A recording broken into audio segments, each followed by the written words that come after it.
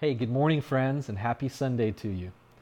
In our current series, we have been talking about in the meantime, and this has meant a couple of things for us. One is, how do Christians live between finding Jesus and making him the foundation of our life and the world to come? What is all of the rest of this life about?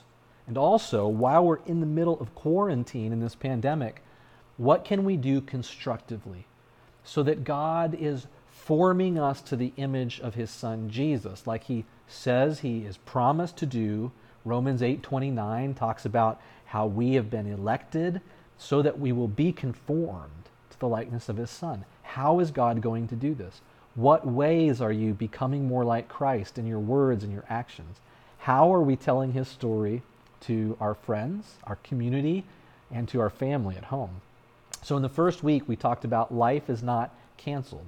God has a plan to redeem all of his creation so that in the new heavens and the new earth, this world and what was done in it is not wasted.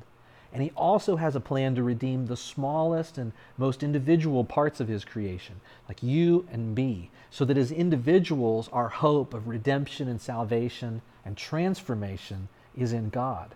And then we talked the next week about focusing on the fundamentals, which is the gospel of Jesus. Everything he said and everything he did is the gospel. This is what made Jesus king. It's his abundant life. It's especially his death and his burial and his resurrection, his ascension to the right hand of God, where he is in authority of all things. These are what we call the critical contours of the gospel. But all of the gospel about Jesus, in the four gospels and the other gospel summary statements in the New Testament, these are the foundation of our life and our hope and our witness. And last week we talked about telling the story. When it is time for us to share the fundamentals about Jesus with someone else, we are encouraged because we're on a team. We're not doing this by ourselves. The Father, Son, and Holy Spirit are on our team, so we're on a winning team. And we get to use the gifts that God has given us and be ourselves as we tell the story. We don't have to be anyone else. Paul said that he planted the seed with the Corinthians. That's a metaphor to say that he taught them the gospel. But Apollos came and he watered the seed. In other words, he continued to encourage them. He was probably discipling them. But it was God that gave the increase. So we're on God's team. We do our part. And God is not going to allow this project to fail. So today we want to talk about doing the cardio. That is the heart work. We are people of minds, a head, and emotional minds, a heart, and bodies, our hands. So head, hands, and heart. We're composite beings.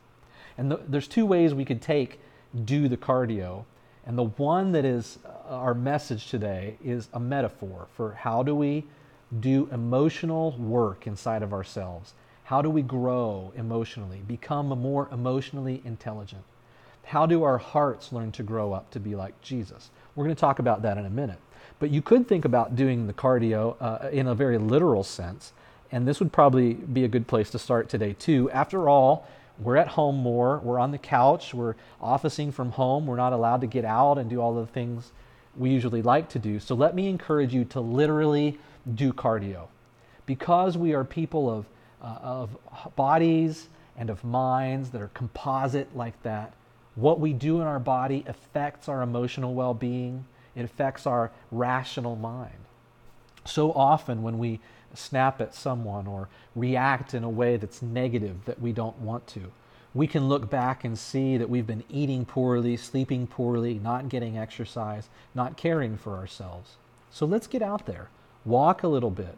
Maybe with your small group or someone else that you're in a discipling relationship with through the church, get out and go on a socially distanced walk of some kind, or a jog or a bike ride. Even if we can't be together, 800 strong at church on Sunday morning, where 2 or 3 are gathered, Jesus has promised to be with us.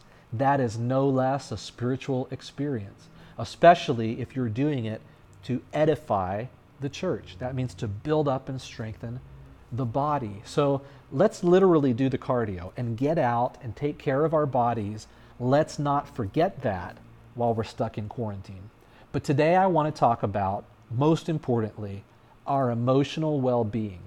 How do we do the cardio so that we are becoming mature in our emotions like Jesus? So that instead of reacting negatively, we learn to respond in positive ways. I'm going to be reading today from 1 Peter chapters 3 and 4. That's our main text, and there's quite a few verses. I would encourage you to open up your Bible or the Bible app on your phone to follow along. There are some words and promises in this reading today that you're going to want to record. You're not going to want to let these slip out of your mind, because we all know what we're headed towards here is cast your anxieties on God. We all know we should do that. We probably all want to cast our anxieties on God. The question is, how do we do it? How do we become emotionally at a place where we learn to give our anxieties to God? And we're going to talk about a few strategies for emotional growth today. So you're going to want your pen and a notebook or your Bible as we move through this together. Let me read to open this up from 1 Peter chapter 3, and I'm going to start in verse 8. Finally, all of you be like-minded, sympathetic, love one another, be compassionate and humble. Peter is writing to Christians in the first century that were scattered and that were frustrated and that were feeling pressured. They were troubled. Theirs might have been more a persecution, where ours is disease and pandemic, but they're in a similar situation, scattered and frustrated, hurting. And Peter reminds them to do the cardio work. Be like-minded, sympathetic, love each other, be compassionate, be humble. These are all words of a healthy heart response. Jesus said that what makes us pure is not what goes into the mouth and into a man, but what comes out, because what comes out of a man comes from what he's stored up in his heart. So here Peter is reminding us that we need these good things like love and compassion coming out. These are important for our witness. The most important part of telling the story is that the story we tell is Jesus. But maybe the second most important part of witnessing is our heart doing the cardio. Because there are big witness crushers if we don't do this work. And I want to point a couple of them out. One of them is pride. One of them is vengeance. One of them is fear. We're going to spend a couple minutes on fear. These are witness crushers. You try to tell the story to your coworkers, but you're known as a vengeful person, a prideful person. You're constantly owned by fear. You're in slavery to fear. It cripples your witness. You try to tell your children to trust in the Lord. You want them to participate in the worship of the church. You want them to obey Jesus, but you're constantly crippled by fear, anxiety, conspiracies in life. These things own your life and your attention. Your witness is crippled. Look at how this happens in these verses. Verse 9, do not repay evil with evil or insult with insult. This is vengeance that comes from pride. On the contrary, repay evil with blessing, because to this you were called, so that you may inherit a blessing. Peter warns us to watch out for witness crushers like pride and vengeance, and instead to be people who repay evil with good, with blessing.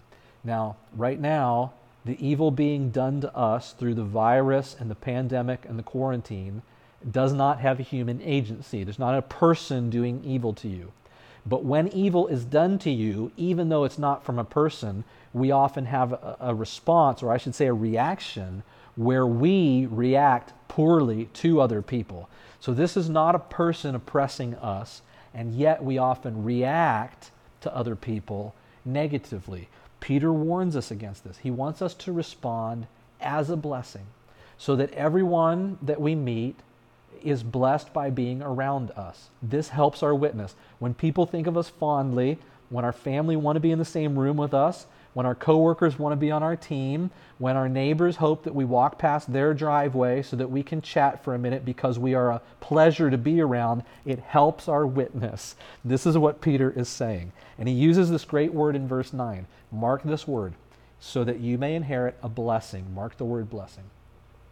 Peter uses the word in Greek, eulogia, which is where we get our English word eulogy, which is the word of blessing that is spoken about a person at the end of their life. In the meantime, we are writing our story with God. We want it to be based on the story of Jesus and of the redemption of God's creation. We want it to be focused on the fundamentals of Jesus' story and told as part of his teammates and his team members to people at the right time. We want to drip this good news into their lives. We're not flooding them out, but we're dripping it into their lives. We want to be people, in the meantime, writing a eulogy, a blessing. And so Peter chooses this word. He says, if we would do this cardio work, if we would work on our hearts, we would become a blessing. We would have something good that could be said about us now and at the end of our life. And then he quotes from some scripture. This would be just a great reminder about creating a life of blessing, about being a blessing in life. Peter says, whoever would love life and see good days must keep their tongue from evil and their lips from deceitful speech. They must turn from evil, do good, seek peace, and pursue it. For the eyes of the Lord are on the righteous. His ears are attentive to their prayer.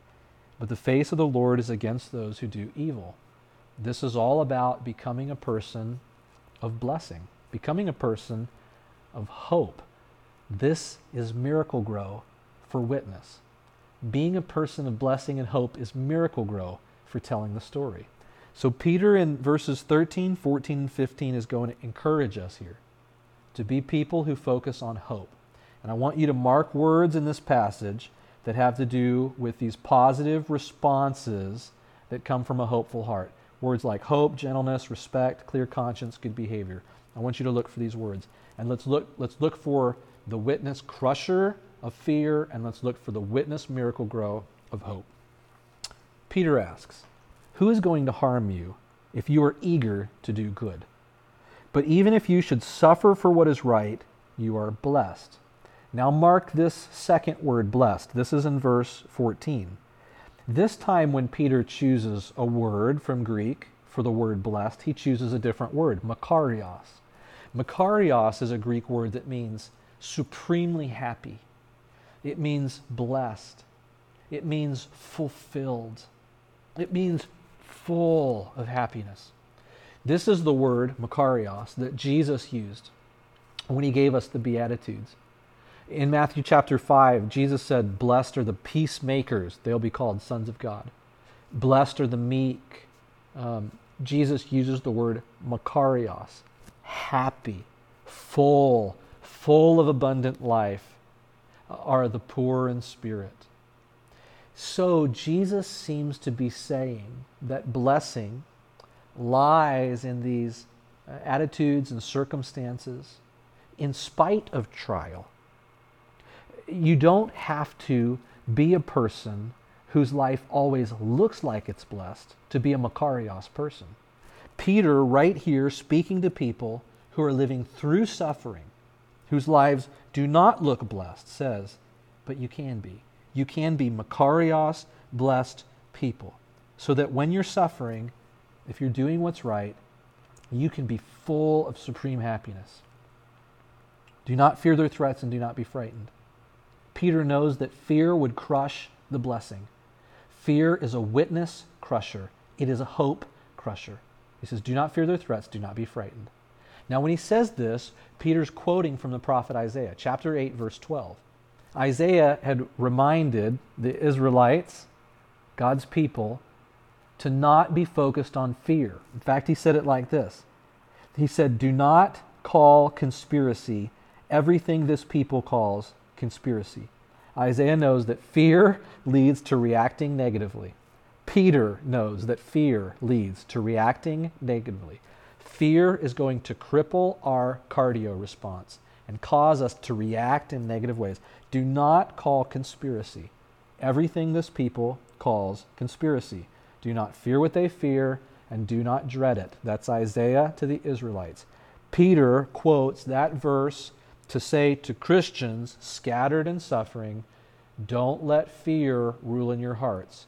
Fear will cause us to see conspiracies under every rock and behind every leaf. When we're living in fear of conspiracies, we are not able to respond to people with the hope that we want to. Fear will cause us to be anxious about things in the present and the future.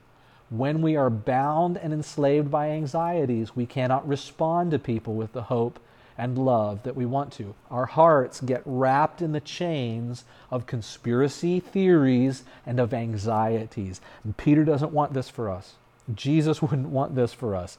Jesus came to set us free from the fear of death, to set us free from fears and anxieties. So, how is Peter going to help us with this? Do not fear, do not be frightened. Instead, in our hearts, revere Christ as Lord. And so this is where he's going to use all these positive word responses. These are the kind of cardio heart responses that we want to have. Revere Christ as Lord. Always be prepared to give an answer for the hope that you have. Do you see how this is miracle grow for telling the story? If our hearts are in the wrong place, our witness is crushed. If our hearts are constantly frightened, we can't show Jesus to our children, to our spouses, to our coworkers, and to our neighbors because we're bound and enslaved by fears and anxieties. But if we revere Christ as Lord, we begin to experience the freedom that allows us to answer out of hope. Someone asks about the hope that we have in us, and we can answer based on Jesus Christ. Do this with gentleness and respect. See, those are heart words. Gentleness is a response of the heart. Respect is a response of the heart. Keep a clear conscience so that those who speak maliciously against your good behavior in Christ may be ashamed of their slander. All of this is about a heart response. How do we witness, tell the story to family, friends, and the world? Well, first, it's centered on the fundamentals of Jesus. But second, our hearts have to become free. Our hearts have to grow emotionally, grow more emotionally intelligent, and become free of pride and revenge and fear.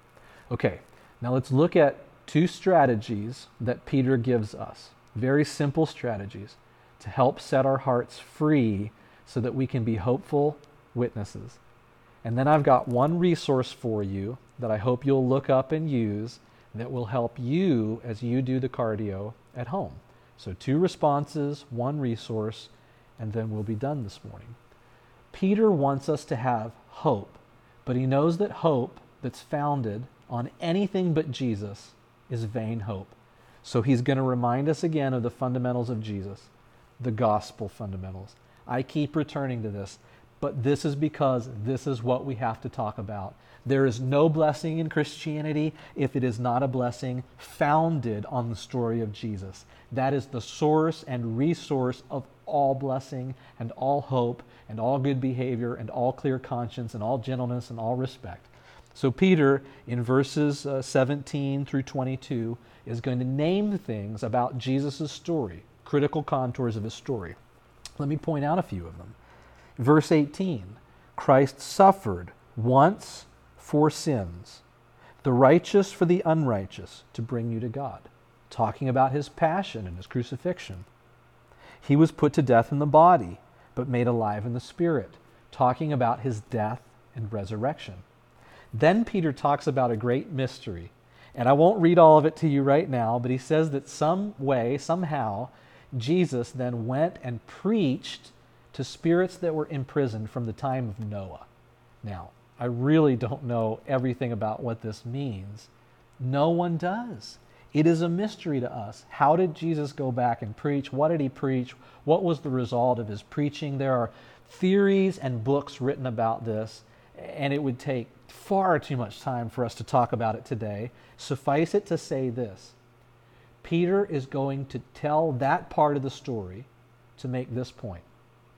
Noah, in his day, was saved along with his family members through water. Water was this oppressive agent.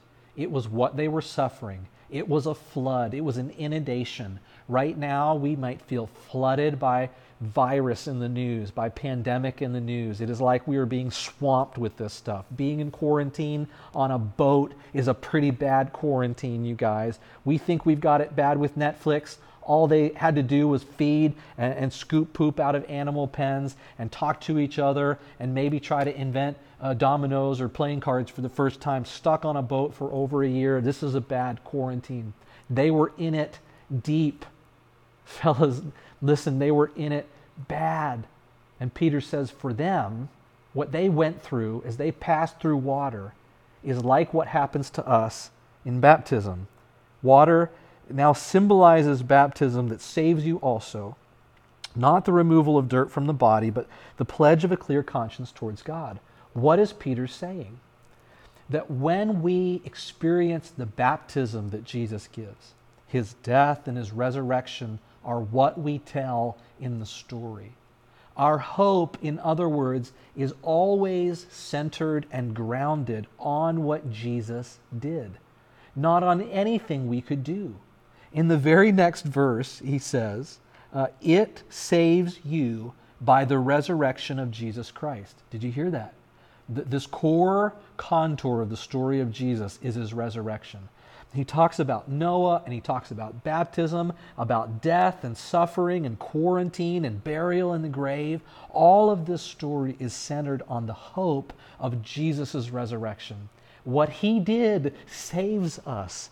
And then he went to the right hand of God. Peter says he's in heaven at God's right hand with angels, authorities, and powers in submission to him. For Peter, all of our hope, the hope we express through acts of worship like baptism, through acts of worship like communion, where we remember his death, his body, his blood, through acts of worship of singing and prayers, of scripture reading, the story that we tell is always the story of Jesus. This is the first of the two ways that we ground our hope and our hearts in the hope of Jesus. Now here's the second way. Peter talks about giving God our anxiety.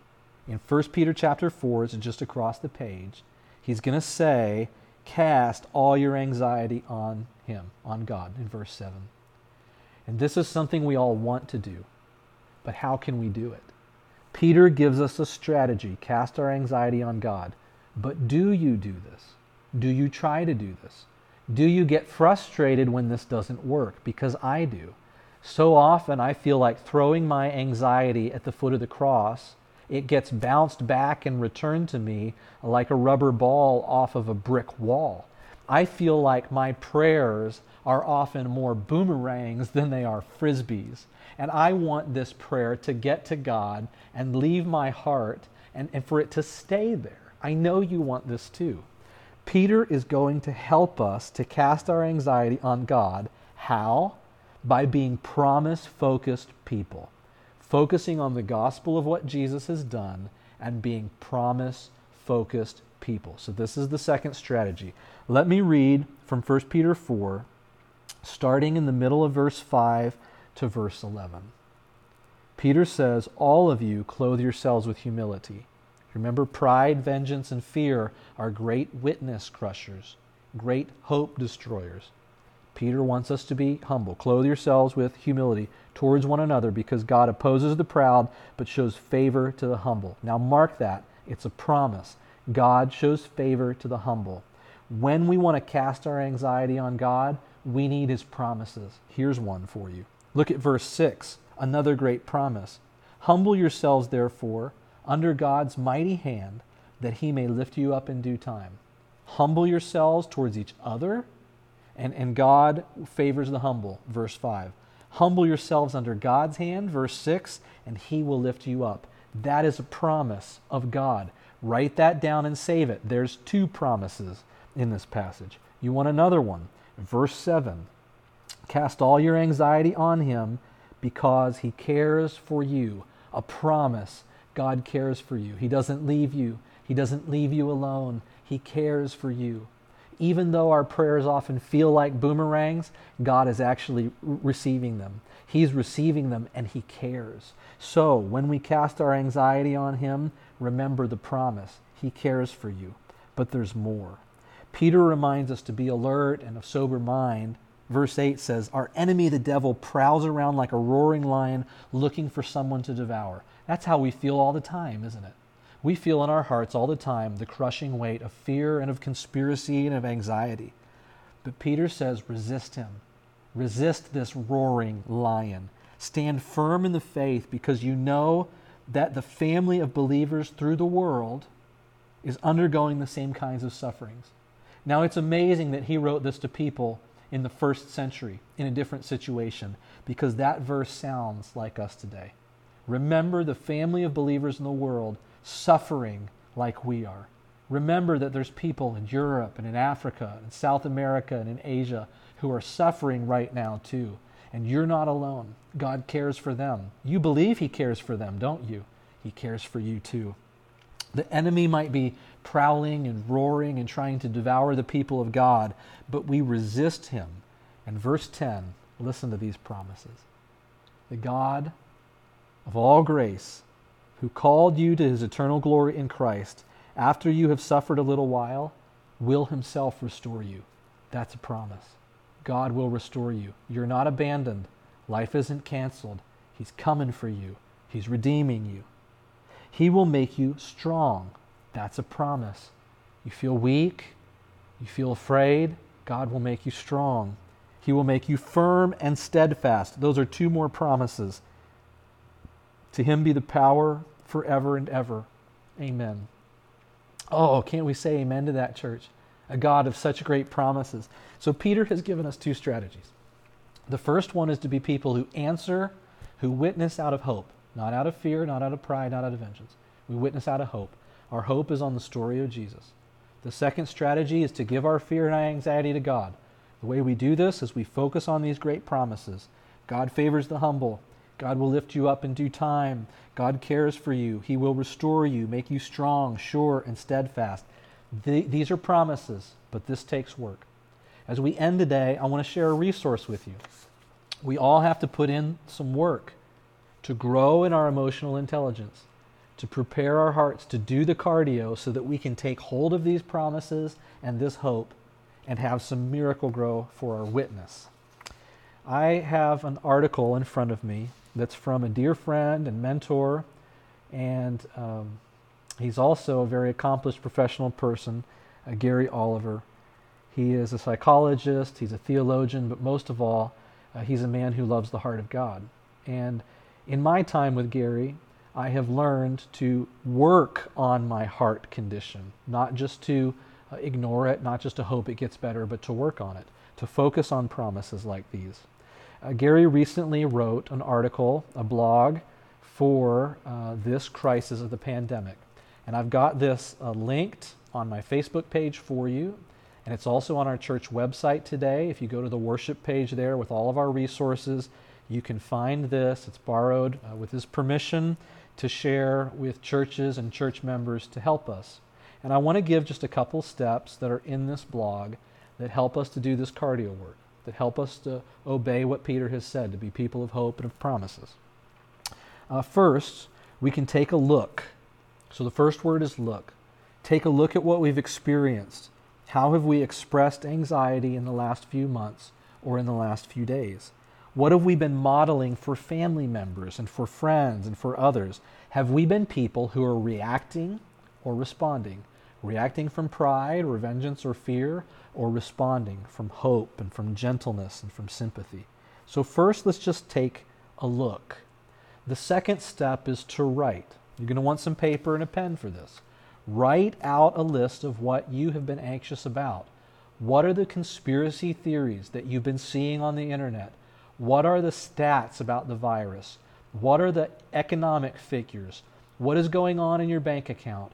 What is going on in your home? How is this homeschooling project going for you? Are you just stir crazy at home? Are you and your spouse still sleeping in the same bed? Are you not? What is it that's going on that you're anxious about? Write it down. So look at your anxieties, write down a list. Now, the next thing we're going to do is we're going to write a second list next to it. We're going to look at our anxieties and we're going to think about some what ifs. So we're going to write out some what ifs, such as the distortions and anxieties, exaggerations that we have based on this list. What if, in other words, these are flat out lies? What if these are exaggerations? Next to this, we want to write some what ifs about God's promises. What if His promises are true? What if God really loves you? What difference would this make? What if God will never leave you or forsake you? What if He is present with you even now? What if He will supply all of your needs? What would this do for your heart? How would knowing this help us to respond differently instead of react? Now, this article is provided for you again on my Facebook page, and it's on our church resource page today. So I hope that you will look this up and you will look at your anxieties. This sermon and this passage from Peter can do nothing for us if we don't do the cardio work and look at our anxieties and our fears. Write them down. Write what if they're true, and then write out these promises of God, and what if these are more true? What if what God says is the true word? So look at them, write them down, and then ask this question.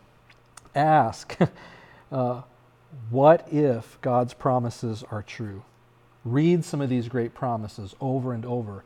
Pray through verses like these. Pray through verses like Philippians 1:6, Ephesians 3:20 and 21, Proverbs 12:25. Verses about God's promises that would help us to look at our anxieties differently. Spend some time to do this cardio work. Spend some time to pray. Use your list of what ifs and of promises as a resource for your small groups when you get together and have a Zoom call, or when you do your next family devotional. Spend a little time and talk about the anxieties on each person's list and the promises of God that overcome these anxieties. With His hope, with His preservation of you, with His deep resources for you. This takes work, but we are up to it. Don't leave out the cardio. We have a God who has promised that in due time He will restore us. He will make us strong. He will lift us up. Along with Peter, we can say, Amen. To Him be the power forever and ever. Amen. God bless you, church. Today, let me pray for you. And then I hope that you will do this work and pray for each other. Father in heaven, thank you for the hope of Jesus. Thank you for the promises that you give. Thank you for resources that we can use to look at and write down and pray through our anxieties, to ask, what if your promises are true, to read scriptures about your promises, things that will help move us from fear into faith, scriptures that will move us from pride into humility, scriptures that will move us from vengeance into forgiveness, gentleness, compassion, and sympathy. God, would you do in our hearts this kind of work? Help me to be able to speak to my wife and my child, not out of reacting from negativity, but responding from love, the deep love of your promises. God, help us as a church to bear a good witness, to tell the story of Jesus with Miracle-Gro that comes from hearts that are growing to be like Jesus. We pray that you'll be with us in this. We pray that you would bless us to help make your name famous in our community and in our homes. In the name of Jesus, together we pray, and together we say, Amen. Thanks, guys.